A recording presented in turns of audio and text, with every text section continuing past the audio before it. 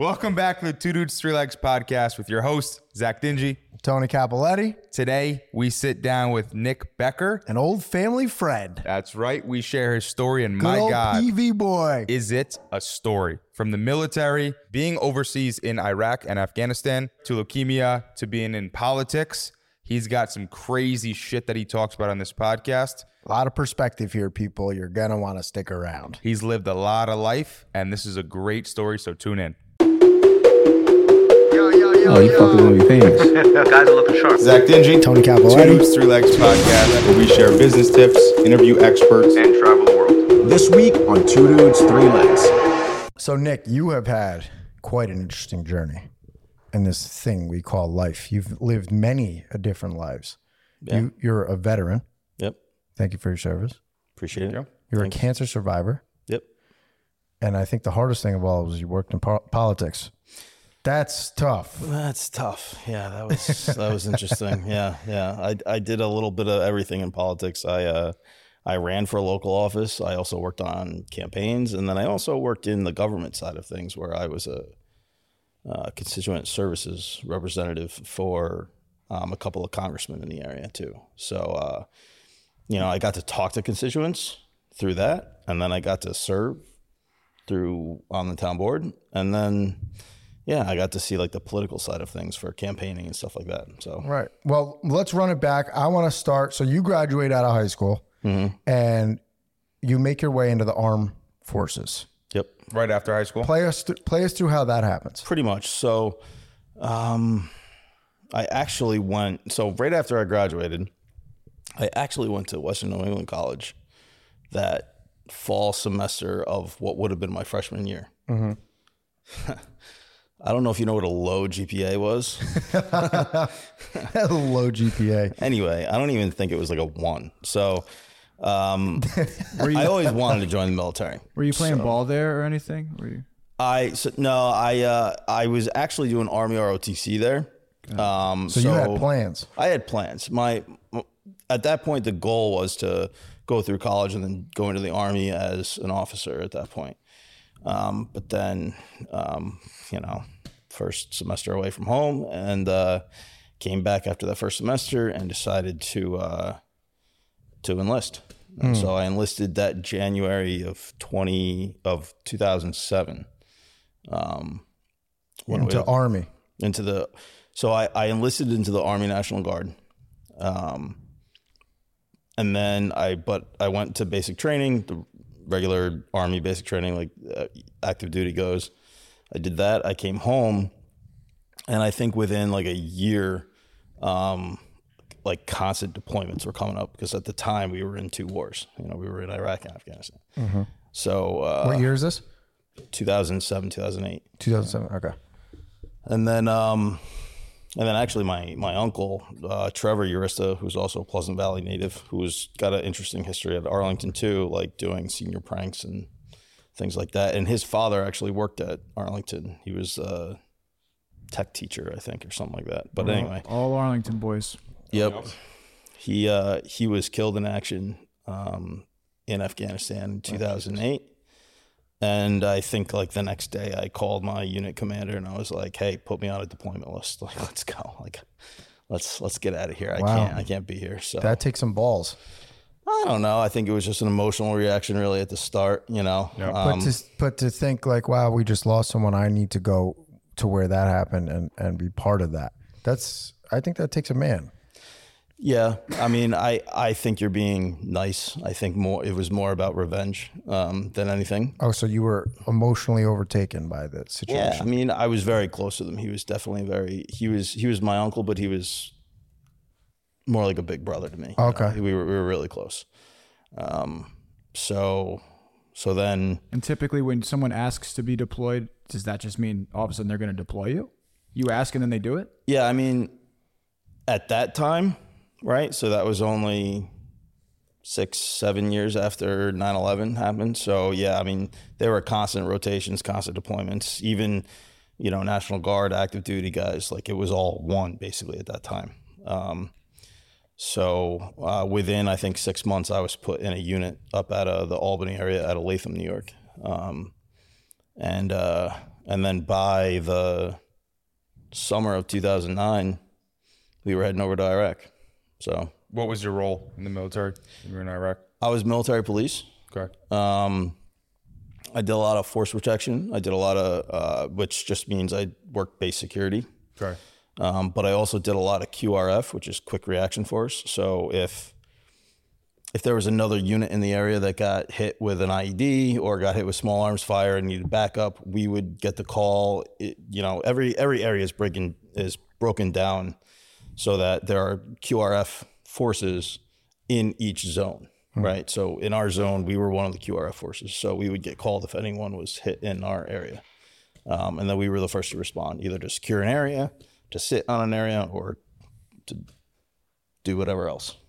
So Are you guys trained in like paramedics in case there's injuries? And yeah, so we were pretty well trained. I mean, all the way up to putting IVs in each other if we needed to. I got some crazy stories on practicing putting IVs into each other, especially people we didn't really like. oh, jeez. Well, tell one. Yeah, like, come here, I don't like you. I'm going to practice my IV training. Poke it 4 or 5 times. Yeah, there you go. Yeah, Oh, I think I missed again. I can't. That thing keeps on disappearing. Son of a bitch. Yeah. So what kind of kit are you geared up with? What kind of equipment are you using over there? When you're called for QRF.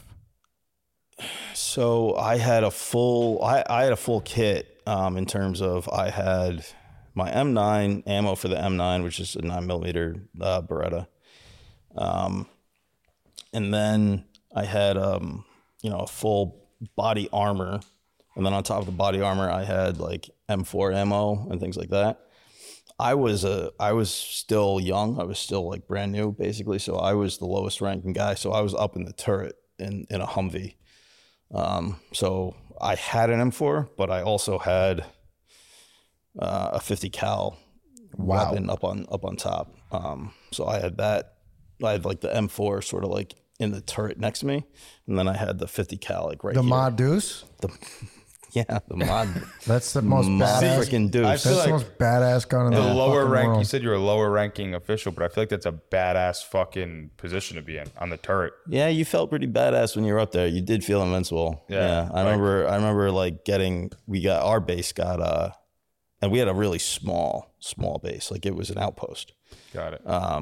So getting hit with artillery or like rounds from the outside, didn't really miss much, right? Because we were such a small base.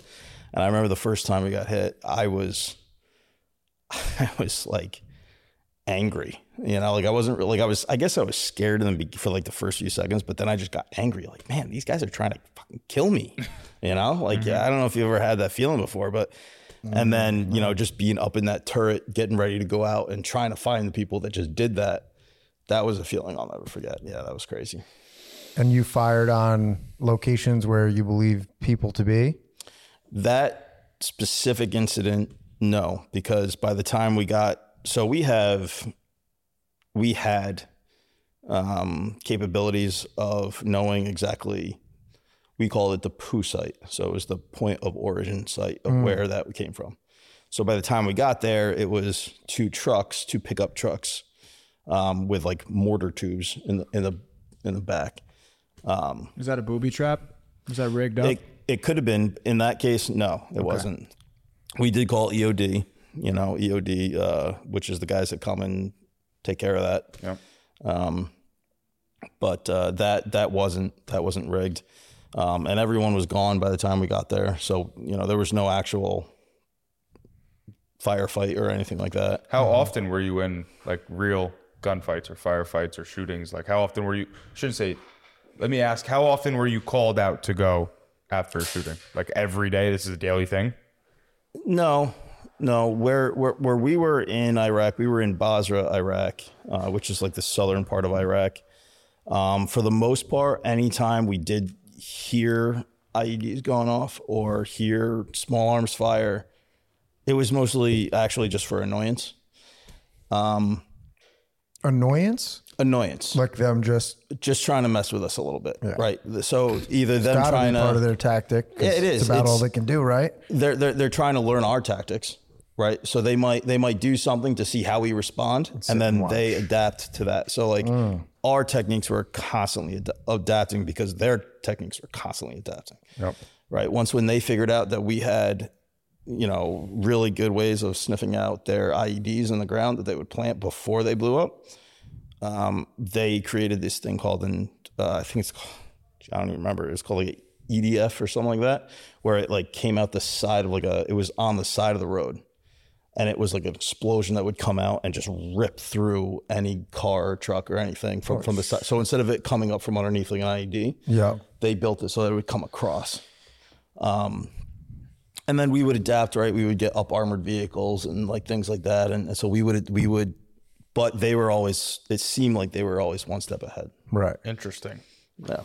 What are some of the daily bullshit that you have to deal with when you're out there? Like things people would never think about. I don't know, going to the bathroom, working out, whatever it is, like the shit that nobody thinks about, but it's just a nuisance all the time. Yeah. So I think one thing that drove me crazy anyway was just sort of like the standards and the rules that went along with them. Mm-hmm. So like it could be 2:00 in the morning and you gotta take a leak, right? Well, Army says that, or at least our commander said that if you were going from the tent, anywhere outside the tent, our tent, you had to be either in full uniform, or if you were like going to the bathroom or want to take a shower or something like that, you had to have your PT uniform, which was just your shorts, a t-shirt, but it had to be tucked in. Mm-hmm. And like you had to be fully shaved no matter what time of night or day it was. And so like just the fact that waking up at 3:00 in the morning, maybe you were in your boxers and you were walking literally from me to Bryce to go to the porta potty, right? Like no one else was out there, right? Like you had to get dressed, like, because if you got caught, you didn't want the consequences, right? Yeah. So you just had to do it. So like stuff like that. We didn't really have hot meals where we were. I thought everything was hot over there. Yeah. Fucking leave it outside. Yeah. What was there like drugs and alcohol abuse over there? Can I plead the fifth? Yes, you can, but by pleading the fifth, you've said a lot. Yeah. No, I mean, look, I don't know about like drugs, but we weren't technically allowed to have alcohol. Okay, I didn't know that. Were there nights where we were able to find some Iraqi whiskey? Yeah. Cool.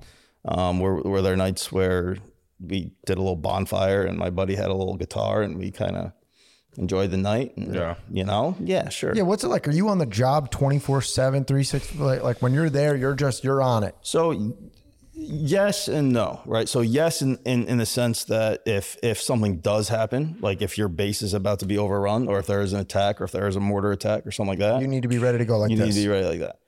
However, there are missions that you go out, and usually the missions are when you get back from the mission. Like if you have to do a convoy, like I did some convoy security stuff over there, or some personal security stuff, where I'd have to go out on a mission to protect a colonel from going from point A to point B. And so we would be his security team and stuff like that. I did a lot more of that when I was in Afghanistan a couple of years later. That's pretty much all I did in Afghanistan. But for Iraq, we had missions. So when I worked force protection, it was like 12-hour shifts. And generally speaking, as long as everything was calm and, not anything crazy going on, at the end of that shift, you were done. You didn't have to do anything for another 12 hours. So you go to the gym. We had a gym. I wouldn't call it a great gym, but it was a gym. Went for a run around the compound, things like that, stayed in shape. And then the rest of your time was the rest of your time. Or was it like in the movies where like the compound itself was built by like out of just straight up like 2x4s, and like you guys were building it yourselves and taking care of everything yourself? I mean, by the time I got there, the base was already built. I think the British actually were in control of that area, like during the invasion of Iraq. So they were the ones that built the base. But it was basically these huge bags filled with sand, and then like T-wall, so like concrete wall barriers, about, I don't know, I would guess 15 to 20 feet high. Wow. But yeah, it was on us to kind of keep it together, keep it going, and stuff like that. Was and there AC in there? We had AC in our tents. We were able to get AC in our tents. Okay. The one thing that sucked was we didn't have AC in the porta potties. Oh God. So imagine if you have to. Oh, that sucks.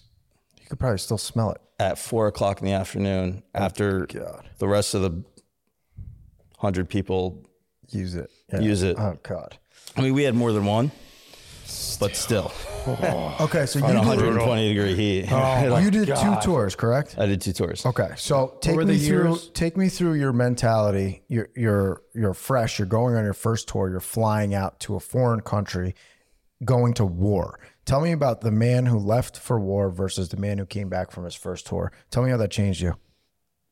It actually opened my eyes to a lot of stuff that I think with anyone that goes and experiences something not what they're used to, right? So it opened my eyes completely to what I would call true poverty really is, right? Like they're dirt poor. Like it's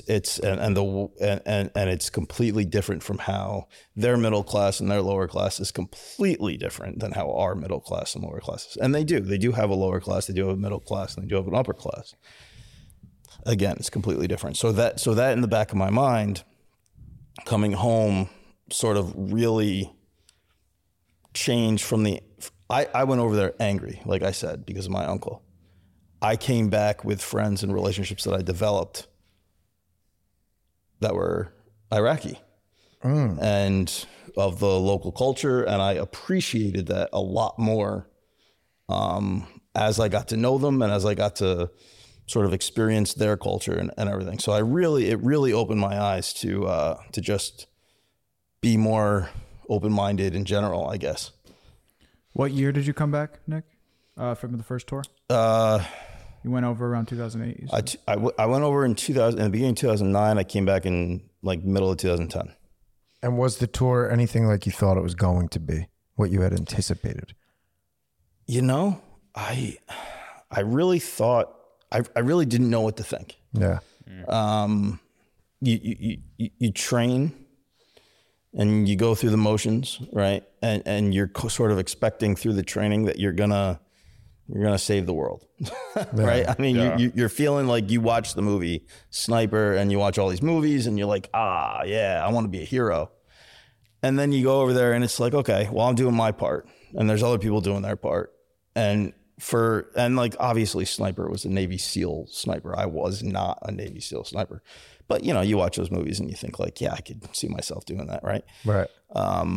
So yeah, I mean, I think it was just sort of relative in that sense. Okay. So you come back. Sense. Yeah, no, it does. Yeah. You come back from the first tour. You have this new appreciation, I'm sure, for where we come from after seeing the other side. Definitely. And then your second tour, you're forced to go on it. You opt again to go. How does that happen? I opted again to go. Okay. And you're going out there this time not angry. Nope. But just to go do your service. So the second time through, I realized that I was good at it. I knew that in a panic type situation, everything actually slowed down for me. Some people, it doesn't slow down. Anytime I'm in a stressful situation, anytime it's most people would think of them like not knowing what to do. For whatever reason, it just all kind of slowed down for me a little bit. I also was given the opportunity to go to personal security school through the Department of Defense prior to my second deployment. And so the catch was if I went to that school, or I would get to go to that school if I deployed with this unit that was going to Afghanistan. So, and that's a rare opportunity for someone in the National Guard. Usually that's reserved for your active duty guys. So you excelled. Yeah. It was great. And then Afghanistan, how many years was that? In Afghanistan, yeah. I did about, I think it was like 11 months in country. Okay. Got it. And similar experience, the poverty and So that I will say, I when I got to kind of go out into the area outside the base, which was a lot, most of it was on a Black Hawk because I was actually working for a 2-star general at the time, being his security detail, me and a team of guys. And that's the most high up person you worked around, I assume, through both deployments. Yeah. Yeah. That was, yep. That's high up. 2-star general. Yeah. So Afghanistan was broken up into 4 because it was a NATO, that was a NATO mission. So Iraq wasn't a NATO mission, but Afghanistan was. And so because we had, the Italians, the British, all of the NATO countries, each zone was designated for a different commanding officer. I was in RC North in Afghanistan, and that was a 2-star Marine Corps general. Yep. How badass is it to fly around in a fucking Black Hawk? You have no fucking clue. It is so badass. That is a dream of, I think, everybody. And Yeah. that thing's outfitted with 50 cals on the side and probably the what's it called? The 240 Bravo, I think, was on there. The 50 cal. I got to shoot an M240 Yeah. in Florida. Yeah. Fully auto. That's exactly It was the what we best had. 3 seconds of my life. Yeah, literally. Fucking Yeah. sick. Yeah. That's a fun weapon to shoot. Yeah. And definitely. wait, doesn't the Black Hawk have a Gatling gun, or am I just I don't know. So to be completely honest, I was part of the security detail. I wasn't on the actual weapon systems. Right. It was the Army. It was the Black Hawk team members. Yeah. That were on the weapon systems. I know there was a 240. I know there was a 50 cal. There might have been a Gatling on one of them too. I'm not sure. I just know that when the general got off the bird, so did we. That's it. Or actually, Yeah. we got off the bird and then got off the bird. Yeah. What was the most dangerous situation you found yourself in either place? So, I guess it's all about perspective. Yeah. I would say, and this is when one of my close buddies got injured, not from any combat or enemy contact or anything like that. But what happened was we got thrown together a mission almost at the last second for the general to go out to this provincial area to do sort of a meet and greet, or I don't know if it was a meet and greet. It was some sort of meeting with the provincial people, Afghan governor or something like that. We had just coming off a 12-hour shift. Not me, but the part of our unit had just come off a 12-hour shift and no sleep. And instead of taking the birds, the general, for some reason, because it was close, I think is the reason, wanted to take the up armored vehicles out there. And so when a general travels somewhere, it's not just the general, right? It's the general, it's his sergeant major that's supporting him administratively, and then it's the lieutenant that's supporting the and then there's State Department guys, probably a couple CIA guys. So we had a big group of people in there, right? And somehow we got tasked with doing this mission where we had 4 or 5 trucks, I think, maybe 3 or 4 trucks. And our drivers didn't get any sleep. And now I was on the security detail, so my job was to stay in the back with the general and basically to get out with him, go to the meeting, while the other guys stayed in the vehicles. That way, when he goes back, we can just mount up and head back, right? Yep. Well, one of our drivers was turning a corner, and so in Afghanistan, on every main road, there's these huge, I don't know what you even call them, not culverts, but Like a barrier? like holes along the side of the road. Really? Right? There's Like huge, sewage type shit? like sewage type shit. Yeah. And so when he was making a right-hand turn, he overcut the back tire, and so that back tire got stuck in that ditch, right? Oh God. So we knew that there was intel that the area at the time was mostly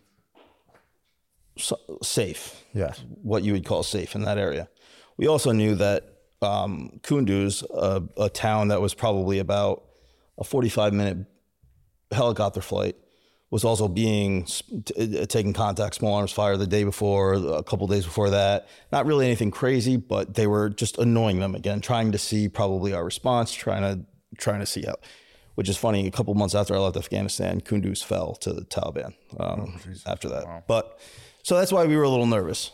And even having mortars coming at me in Iraq and taking a couple of pop shots here and there, like that never really scared me.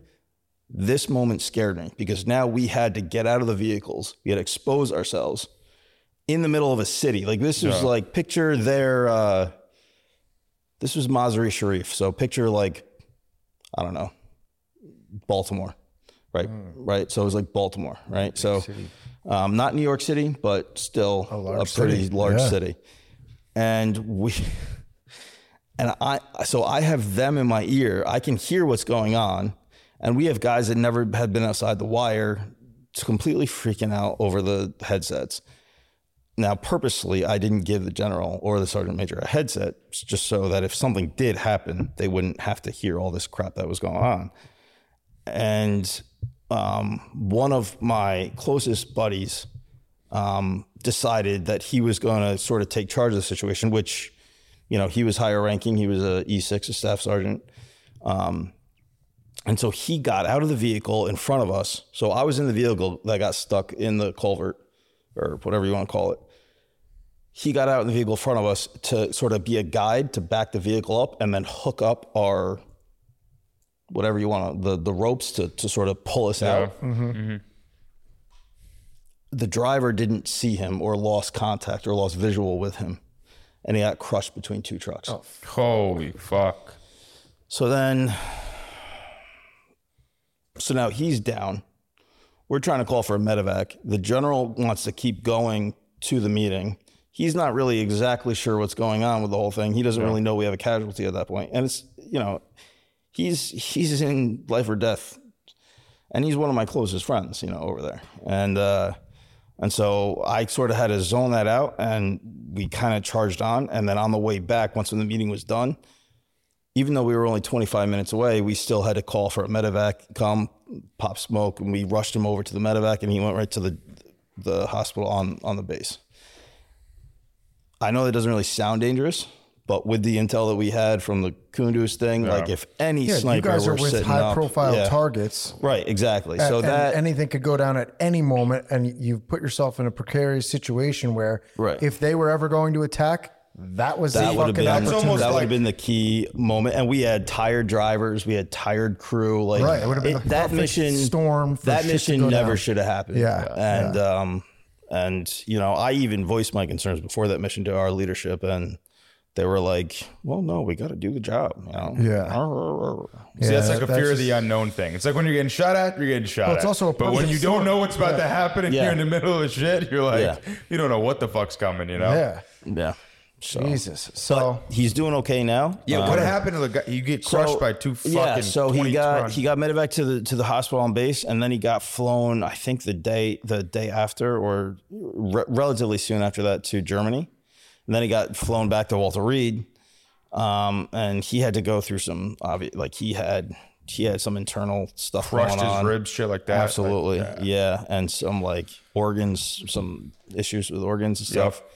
But he's doing great now, man. I mean, he's one of the toughest sons of bitches I've ever met. So he actually deployed with me to Iraq too. So him and I, this was our second deployment. He went to PSD school with me too, which is why he deployed quick after that too. So him and I have always been pretty close. Yeah. And he was NYPD. He was NYPD for years. He was Port Authority. Yeah. So. And now, so you do this tour, and you said you were doing it so that you could gain access to a course for, what was it again? You said PSD. So they said part of our mission that we got assigned from Army Command, whatever, says that part of our mission is to do security services for the RC North Commander.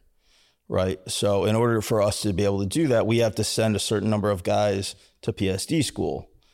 At that time, that unit that I was in, it was a different unit from the unit that I deployed with previously. In Iraq, yeah. Yeah. So they didn't really have anyone that had combat experience.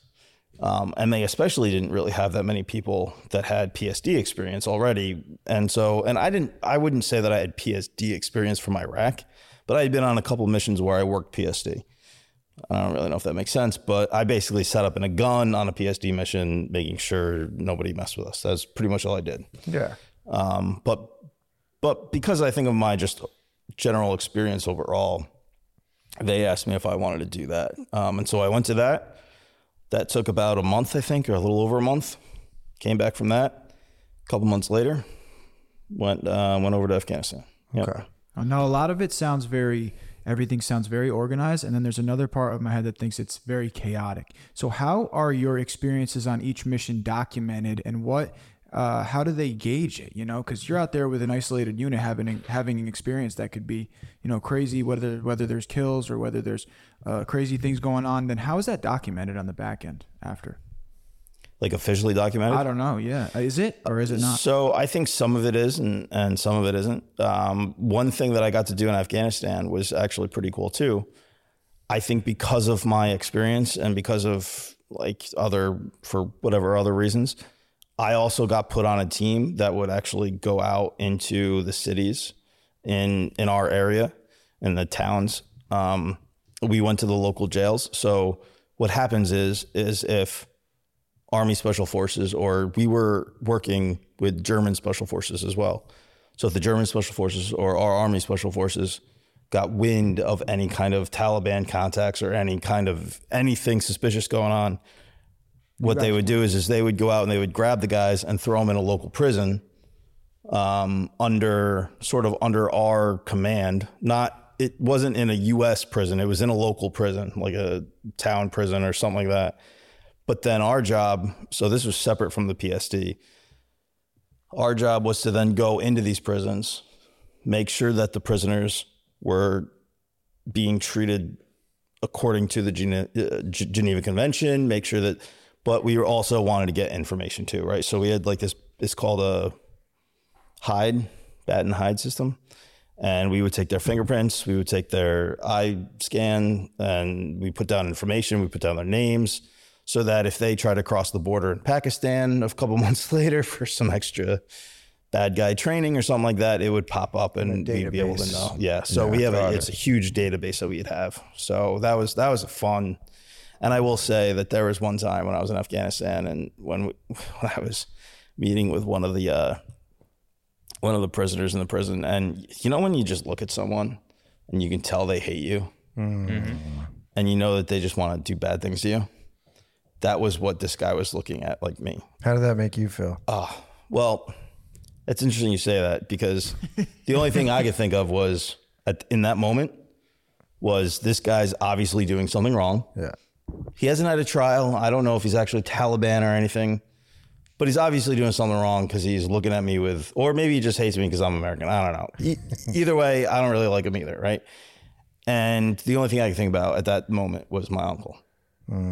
So and it's me and him and like one other, I had a German soldier, which by the way, I still talk to some of the German guys that I deployed with. They're freaking awesome, man. They're rock stars.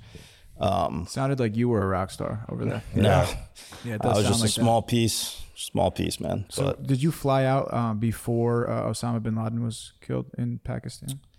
no. So you were there when was that? No. So he I think he was killed in 2011. So you were gone. I didn't go to Afghanistan until 2012. So it was actually after that mission happened. Understood. Yeah. Did you have any proximity to that mission at all, or have any? No, Okay. no. I was in the States. I was just as surprised as anyone else. Got And it. yeah, no, I was probably at Madison's when that Hanging came out across with the line. me. Yeah. That's funny. Understood. All right, I want to move this on to chapter 2 because you have a lot of interesting life experience. So you come back, you're retired from the Army. I mean, not like technically retired. I actually came back and I was still in the Army National Guard. With plans to deploy again? Not right away. Not necessarily with plans to deploy again. I was kind of trying to figure out so I was still in the Army National Guard at the time. So when I came back, I was mostly a civilian with the training requirements, right? Like 1 weekend a month, 2 weeks a year stuff. So I had to figure out like if I was going to go to school, if I was going to get a job, like I was kind of trying to do that. Okay. And then the next large life experience you run into is leukemia. Yeah. Tell us about how that starts. So I was, you remember Tim Stabell? Yeah. Yeah, I know Timmy. Timmy, my boy. Timmy. Yeah. So I was working out a lot. I was going to Gold's a lot, and Timmy was kind of my trainer because he knew a lot about that lifting stuff, a lot more than I did. And we were working out every day. I had just got a job offer to go do PSD work back in Baghdad for a civilian contractor, though, not through the military. That's got to pay very well. Very, very well. Yes. I forget what it was. It was well over $100,000 a year. And I think it was something like, like 120 for a 10-month contract. Is that to be a mercenary? And the first 80 is tax-free. Private security. I wouldn't call it mercenaries, because like mercenaries are kind of like the guys in Russia, the Wagner group that just go out and like fight wars. What my job was going to like work for, as a civilian contractor, work for the State Department. And when their foreign service officers went out into like the public to like do whatever it is that they do, right? Have meetings with local officials and stuff like that, I would be their personal security detail. So like the Secret Service for the president type things. Super dope. Got it. Yeah. Crazy. So I was working out with him. I was getting ready to leave. I was leaving for North Carolina for training for that company. And then shortly after that, I was going to Iraq. But I want to say it was like 6 or 7 days before I left for that training, I got like a toothache. And then it developed into a fever, and then it developed into more pain. My whole face was like swollen up. It looked like I had a baseball in my cheek. And I had no idea what the hell was going on. I went to try to get the dentist, try to figure out if I could just get my teeth removed or, whatever it was, because I had to leave soon, They said, they put me on antibiotics. They weren't working. So they said, all right, we'll go to the ER. You need to go to the ER. You need to get that checked out. Go to the ER. And yeah, in the ER, this guy comes up and he's like, we think you have leukemia. And I look at him, I didn't even know what leukemia was, to be honest with you, right? Like, I figured it was like a cancer, but I didn't really know exactly what kind of cancer or what it was. I look at him, I'm like, no, there's just no way. I honestly thought that they got it wrong. I thought that they mixed up paperwork or something. They mixed up the tests, something like that. Like, I was just like, I'm just about to go do my dream job. This is my last gig. Like, this was it. Like, How old were you at the time? 25, I think. Dude. 25. Holy shit.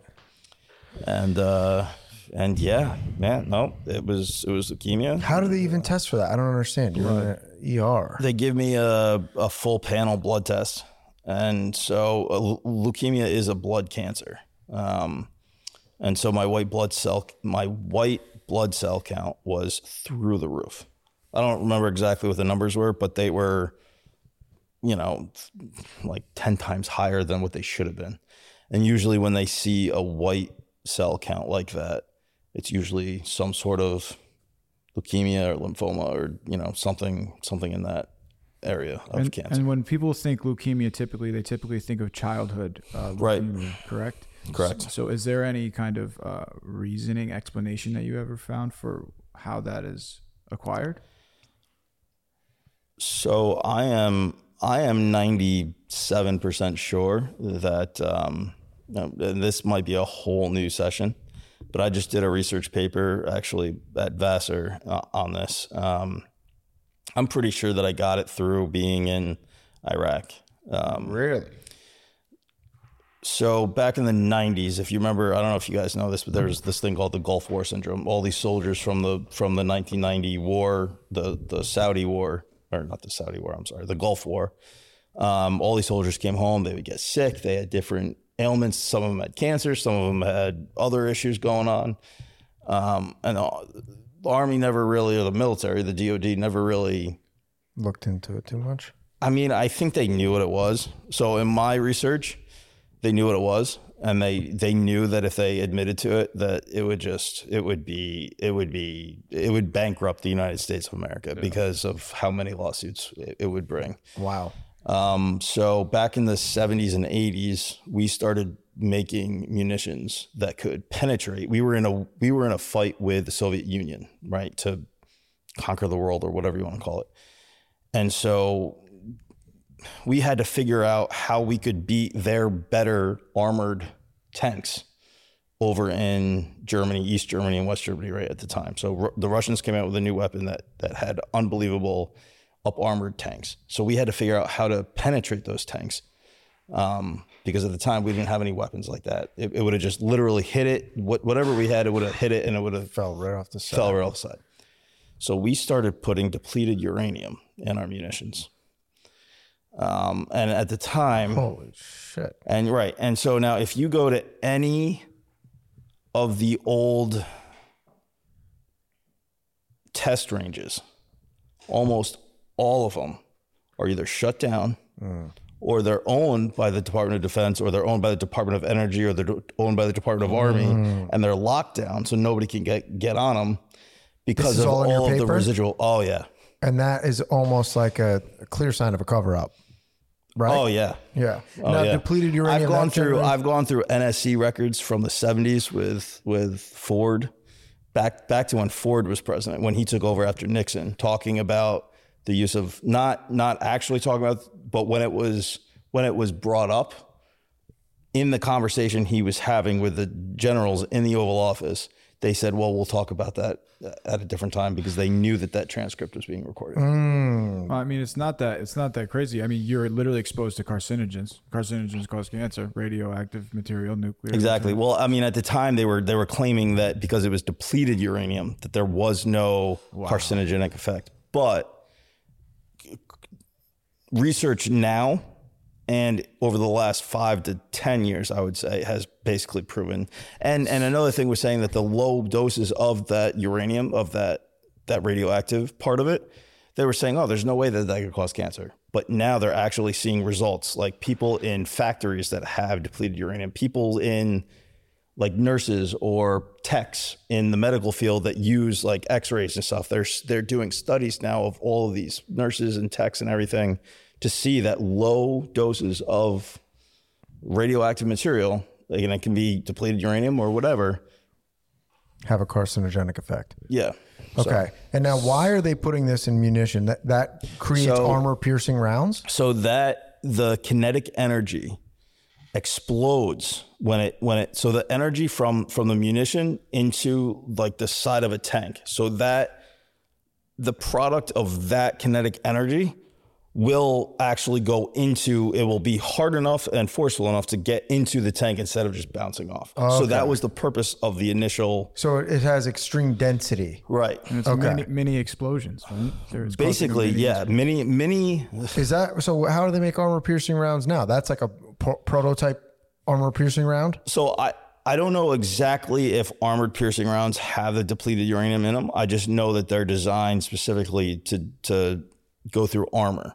I don't know if there's, I didn't do the research on like like a M9, right? Like right. But what I will say is that we dropped a shit ton of freaking ammunition on areas in Iraq and at the Kuwaiti border in the 90s. With depleted uranium. And you handled it? There are cancers. The cancer rate in southern Iraq and in other areas in Iraq, and then in the Baltics during the Kosovo conflict, and then in Afghanistan, the cancer rates on the local population is absolutely insane. And this is what your paper supports? Yes.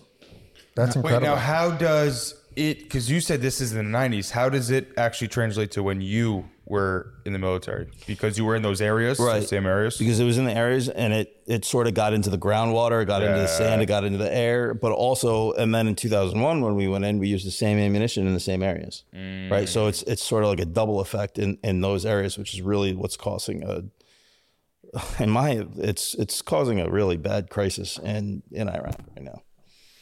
So when you get diagnosed with leukemia, obviously you kind of rebelled against it and said like, fuck you, that's not real. What happens when it actually becomes real? I'm assuming you're in the hospital. There's some kind of something happening right away. Yeah. So I got put in, I was lucky enough to get into the bone marrow transplant down in New York Presbyterian, which is a great team. And I owe all of them my life. I don't remember this, but my mom told me later on that, I don't know if she was just told this. She says that I was told this too, I think, but I'm not sure if that's true or not. But, she said that I had around a 20% chance of living at the time because the leukemia was so intense, and throughout my entire bloodstream.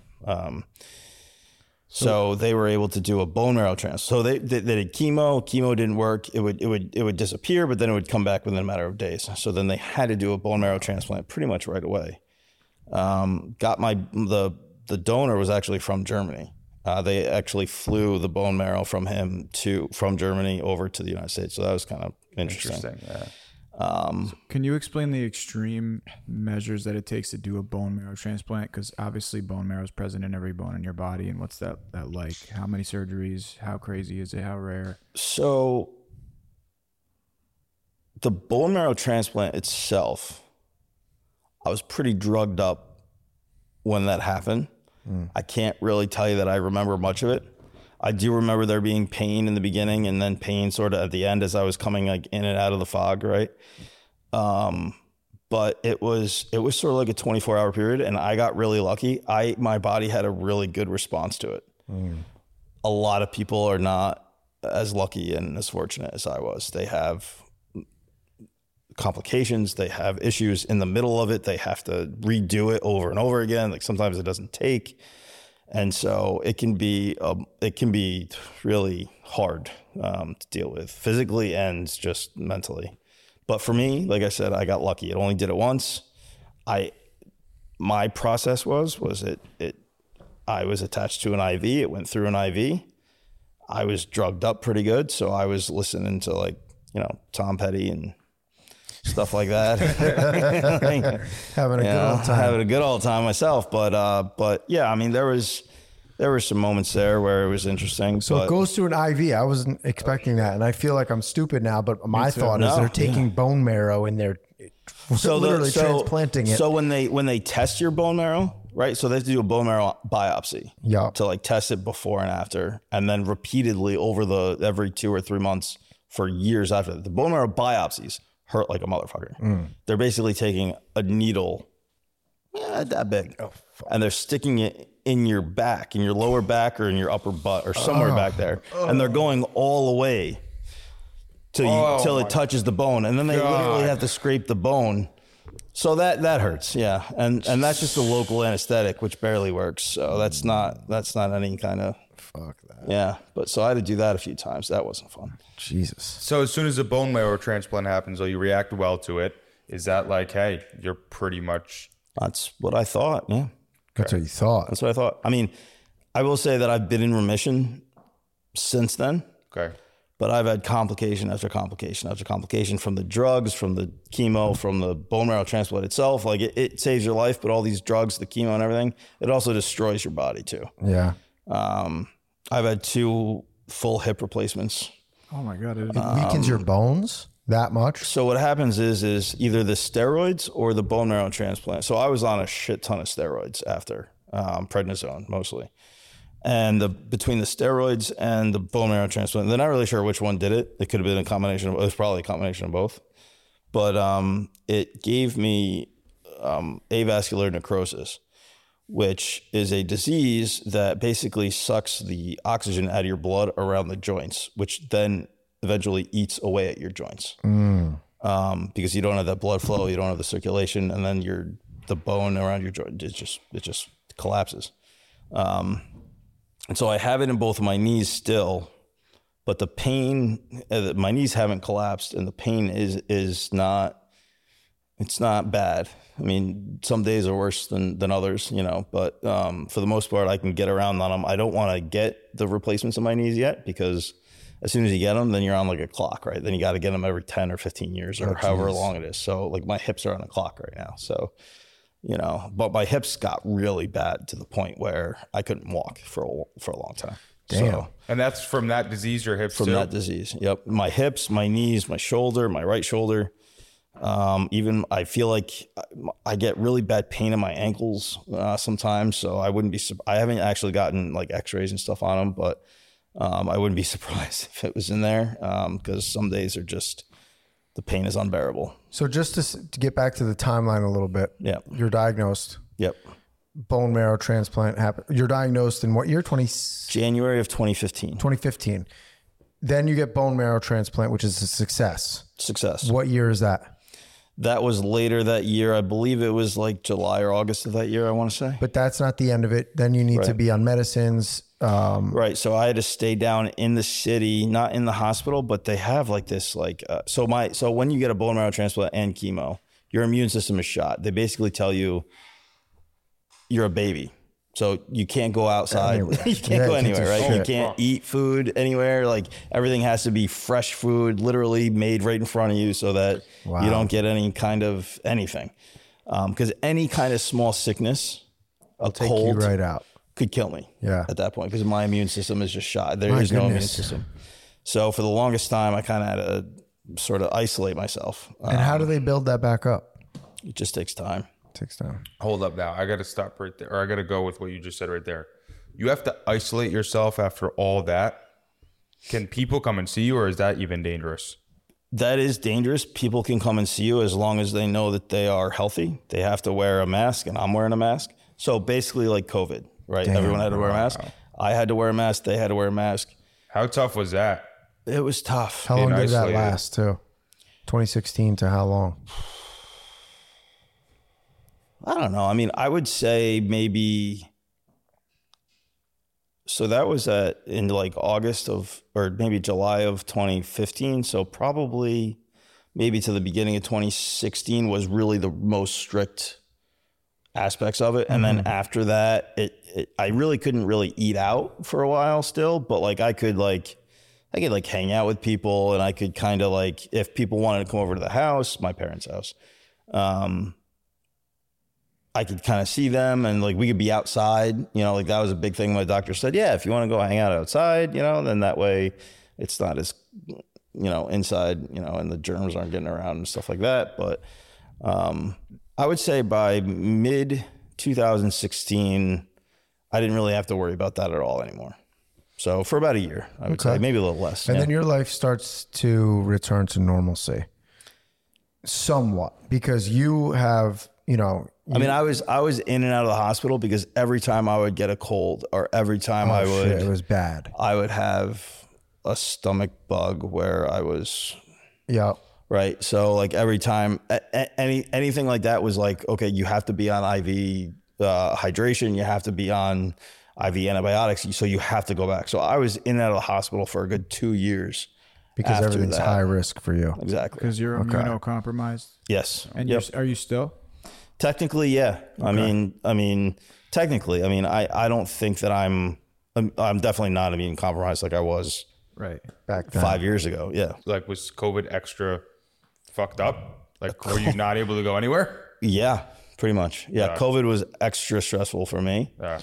But I think we have an interesting theme on the show that it's recurring. We kind of hear about different people's trauma and their story, and you seem like, especially in your line of work and the way you are, you're like really solid and like maybe like non-reactive to things like this. Did you feel like you had to support your loved ones around you for what was going on with you, when really you should have been the one that was like, you know, like emotionally I would say that I didn't feel like I had to support them. I would say that I definitely saw them hurting because of what was going on with me. And I knew in my mind through everything that I've already been through the military, through deployments, through basic training, like I knew that I was resilient. I knew that I had a very good mental approach to all this. So yeah, I mean, there were times where I would just look at my mom and I would say, stop crying.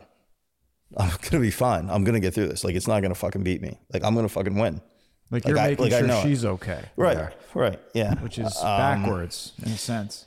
Yeah. It is and it isn't though, because I've been there. You know, when I'm sure you've been when there. people came out to support me, I always had to tell everyone, I'm fine. I'm good. I'm not dead. Yeah.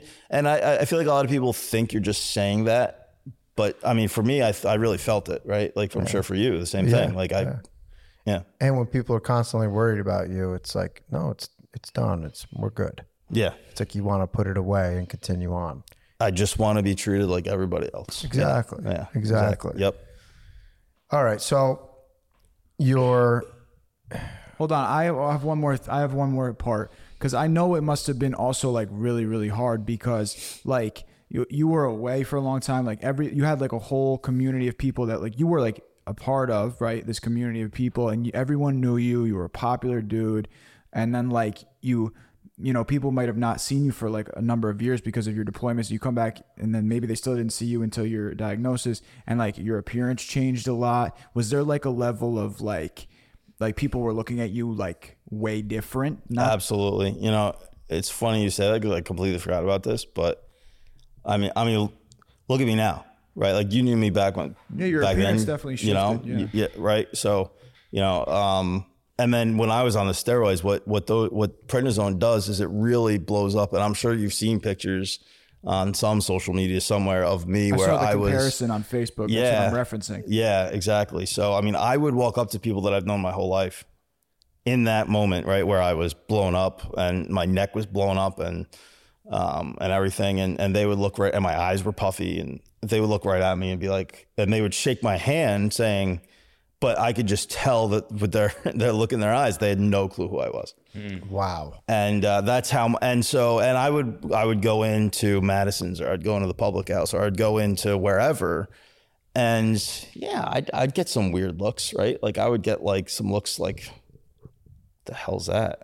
You know, like I tell people, I literally looked like the Michelin Man. I was like, like just everything about me was, and so, yeah, that was a little hard in the beginning, but again, like I knew that it is what it is. It was what it was. Right. So, for me to just kind of hide in the corner or hide in my house or hide in my apartment, you know, like that's not me. Not an option. Yeah, I remember that. I remember seeing you, and I didn't recognize you. And then also, like on top of that, being that you had went and served for our country, and then you get that. Yeah. Like that makes me fucking pissed. What I will say is there were a few fundraisers thrown for me to help me through, and I still have medical bills, but I couldn't tell you where I'd be right now if I didn't have help from the community. I mean, like you said, like I knew a lot of people, especially in Pleasant Valley. And, shout out to PV because, man, I love you guys. And I really don't think I could have made it this far without the help and support and the love of everyone in Pleasant Valley that helped out. I mean, yeah, the fundraisers, I can't even tell you, for me and my family, going to get me a little teary-eyed here. But, yeah, I mean, yeah, look, I know I try to come off as tough and brave, but, there's been times where suicide was a real thought in my head. For a long time, a few times. And I'm not ashamed to talk about it now, but I actually just lost a very dear friend of mine who grew up in Pleasant Valley with me, went to high school with me, and to suicide. Yeah, I'm sorry to hear that. I've lost a couple veteran friends that, same thing. How did you get through that? Because, what was your way to Real quick, get rid of those thoughts? Before you answer that, when was it? In the midst of what time frame? I would say after I was in remission, there was complication after complication. So besides that, I had a heart attack. I had congestive heart failure. I had what do you call it when the blood? What is it called? Leg clots. I would get leg clots. I had all of these things happen to me, one after another, and so it was a grind. I had to be stable mentally through that time period, and it wasn't even really the cancer fight. It was everything that happened after I was in remission. For the longest time too, I was in and out of the hospital. I couldn't get all I wanted to do was get my life back together. Yeah. I remember when I got diagnosed with the AVN, the doctor was like, you never ever, like, one of the things that I loved doing because of the military was running or jogging, working out. He's like, if you wanna keep your knees and hips and stuff, you're never gonna be able to run again. Damn, bro. And at the time I was still technically in the Army National Guard because they hadn't medically discharged me yet. Mm-hmm. And like the plan was, like, I was in remission, you know, I was this and that. I was thinking I was going to be able to, my unit just got the call to deploy again. And I was like, yeah, I'm going to go back with these guys. You know, I freaking trained these guys, or I deployed with these guys, you know, like, hell yeah, I'm going back. And then the news from the guy was like, yeah, you're never going to be able to. And as soon as he said you're never going to be able to run again, I knew I couldn't be in the Army anymore. Right. I think working out too is such a coping mechanism for anyone. Like, yeah. You know, it's for me, it's everything. Like, yeah. I ran 2 marathons, I run Spartan races, I run all kinds of shit. So are you able to work out to a degree now? Sorry. Very good. Cut you off. Not really. What is your coping mechanism now? What is your so to tie that in with one of the other questions was how I think either Bryce or you asked was, you know, how did I get through that? Yeah. Right. So coping mechanism and how I got through that was my parents actually bought me a dog. And I mean, that dog is my best fucking friend. I love that. He cuddles with me every night. He's and so I thank whoever it is you want to thank.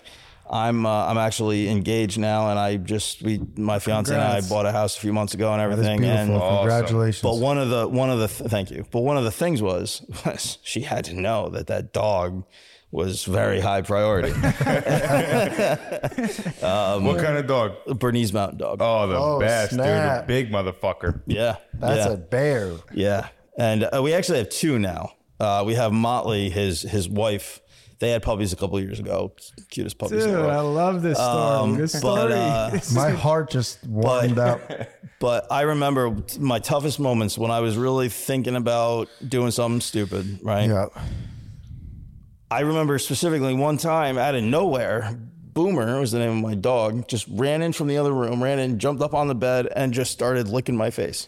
They know. And I was crying. I was literally on the brink. And he started licking my face, that motherfucking dog. Saved your life. And yeah, I mean, that dog, and I tell people all the time, that dog saved my life. And I don't really get into it like I just did. And they're just looking at me like, oh yeah, no, it's funny. Yeah, he saved your life. He's a good dog. He actually did. But like literally, he probably saved my life. Yeah. That's incredible. So coping mechanism, I grab that dog and I cuddle up with him. Yeah, absolutely. How big is he? Like 150? No. He's I think the last time he got weighed, he was like 105. Oh, Can you send a picture to Bryce so that he can pop up on the screen? He's all over Facebook. We'll put him on. Boop. You better. I want him on the pod. You can send it to me later. I have a whole Instagram of him and Motley. That's awesome. An account just for them. So yeah, I'll shoot that over to you. I love it. Shouts out to Boomer. You're a good boy, Boom. Good boy, Boomer. Boom, boom. He's going to be listening. Dude, what a story, Nick. Holy shit. I knew it was crazy, but dude, I didn't know it was this crazy, dude. Yeah. All right, let's get into the... That's not even the end of it. I know. Wait, this is how I want to segue it though, because I understand. Well, I can't say I understand, but holy shit, you're on this path. You come back from your second tour, you're ready to go for your dream job, and then you are diagnosed with leukemia. You beat it, and then you're like, okay, I'm going back. And then they put a nail in the coffin of your dream and say, you can't even run. So you're at the lowest of lows, but you're still fighting every day, and boom comes in. Back up. Here's your backup. He's keeping you alive. Yep, he's got my 6. Yep, and absolutely. now after everything you've been to, everything you've been through, you decide Politics. Well, yeah. Oh my God. Yeah. How? What are the two biggest things that are affected by politics? Foreign affairs and healthcare. Yeah. Well, and I wish that was exactly Wow. why. That's a good point. I like that. I got to the point where I was staying out of the hospital for about 2 to 3 months at a time, maybe 4 months if I got lucky. And so I decided that I had to do something, right? At that point, I qualified for Social Security because I had been sick. I qualified for Medicare and Medicaid and all that stuff. And I was like, you know what? I just can't do this. So I had to figure out how to reinvent myself because obviously I couldn't do what I was good at, which was the military or shooting stuff. And like I couldn't do that anymore, you know? Yeah. So I had to figure out something else. So I actually forgot how I found out about it, but I found out that there was an opening on the town board in Pleasant Valley. There was a town board member, I guess, had resigned early or something like that before me. And so I called him up and I said, "Hey, what do I got to do?" Like, yeah, I'd be interested. It was a part-time job, right? So and it wasn't demanding to the point where I had to do it every day or even, you know, every other day, really. So I felt like it would have been a perfect fit at the time. And it was a way for me also to sort of give back to Pleasant Valley after everything that they had just done for me. I was thinking that. Yeah. So I really wanted to try to help bring Pleasant Valley into the modern age, sort of just not necessarily anything crazy, but just, you know, rebuild the rec program, you know, for kids, you know, like stupid little things like that, you know? And so I applied and they accepted me. So I got on as an appointed person. And then I ran that fall for the seat for a 1-year term because I was still covering up for the other term for the guy that resigned. And then I was on there for a year and then I had to run again. And so I ran again. So I ran twice and I got appointed once, but yeah, I was on the town board for a while. And then I got mixed up in some local campaigns and a congressional campaign. And that's how I got the job over at the congressman's office. So that took me from there to there. Is that Mark Molinaro? No, that was John Faso at the time. Oh, okay. And then after John Faso, I did a very similar job that I did for John Faso for Anthony Delgado, or Tony Delgado. He's now up in Albany. He's the lieutenant governor of New York now. So, and those are conservative politicians, correct? John Faso was a conservative politician, but Antonio Delgado was a Democrat. Got it. Yeah. And you were doing what with them exactly? You were helping their campaign? So for the way I got onto Congressman Faso's sort of district office work was I did a little bit with his campaign originally as a volunteer. And then I kind of stayed in touch with him, and then an opening popped up and I got on there. But then for Delgado's position, I was ending with Faso and just sort of transitioned. And then I kind of contacted them and they said, yeah, we'd love to have you stay on as our veterans liaison, which was cool because then I got to work with the VA and I got to work with veterans in the area and I got to really try to make an impact there. Nice. Yeah. What's the best and the worst part about being in politics? Oh, I like that question. How much time you got? All night, baby. Yeah. Well, I would say the best part is just some of the personal responses you got from people, like, hey, like, thank you, right? Like, thanks for helping us out. Like, if I can help you out, then I will. But some of that was just sort of the responses, and because that you need that to kind of keep going, right? Because there's so much bad. The worst part was when I was working for Congressman Faso, and I got a call one day from an angry constituent because of a certain vote that was happening on the House of Representatives floor in DC that day. And they were calling to voice their frustration. And I'm not going to get into left and right and, you know, that sort of stuff. But the guy on the other end was saying, how could Republicans do this? You're killing people. My wife has cancer. I hope you get cancer and die. Someone said that to you? Yeah. And I was calm about it. I actually told the person exactly what I'd been through at that point. And him and I had about a 15 to 20 minute conversation. And we left that phone call. I mean, we weren't friends, but I would say that we both calmed down and we both were able to kind of see the different sides of things. And it ended up being a decent phone call. So even though the worst part of that was when when he told me I wish you get cancer and die, I would say that probably the best part about it too was also just like that sort of, once when you realize like you get that emotional response out, right? And then you can sit there and talk to someone and really sort of give that time. And then, yeah. What a fucking Did thing. you say to Did you say to him, well, listen, buddy, I got cancer and lived? Yeah. Well, I don't exactly remember what I said to it, but under the circumstances, I was working for a congressman, right? So I couldn't really react a certain way, right? I had to say, well, I probably said something to the effect of, hey man, I get it. I actually understand. I actually was diagnosed with leukemia in 2015.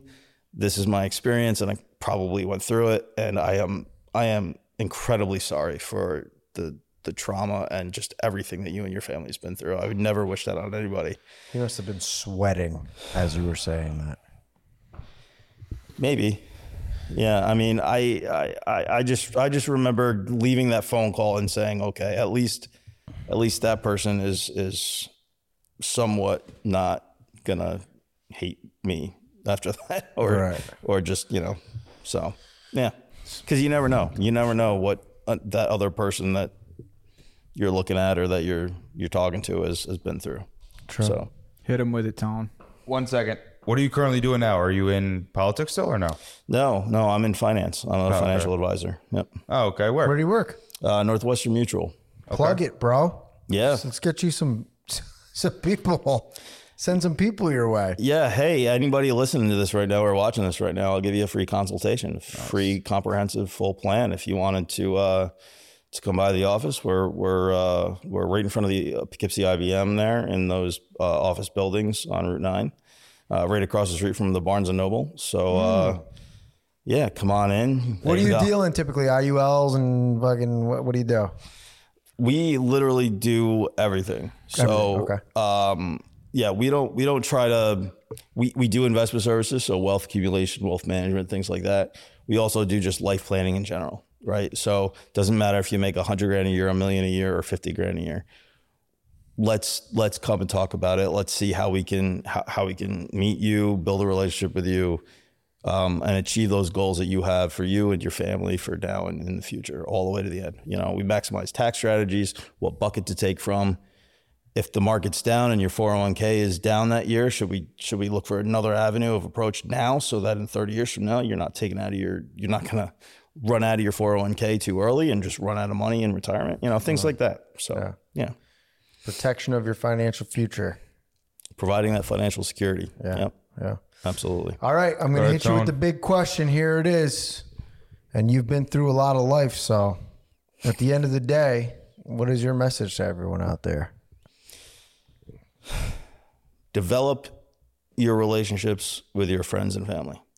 Because at the end of the day, that's really all you got. And you're going to know who your true friends are. And I'm not saying that I don't have true friends or that, I'm just saying that the people that support you throughout life are going to come and go.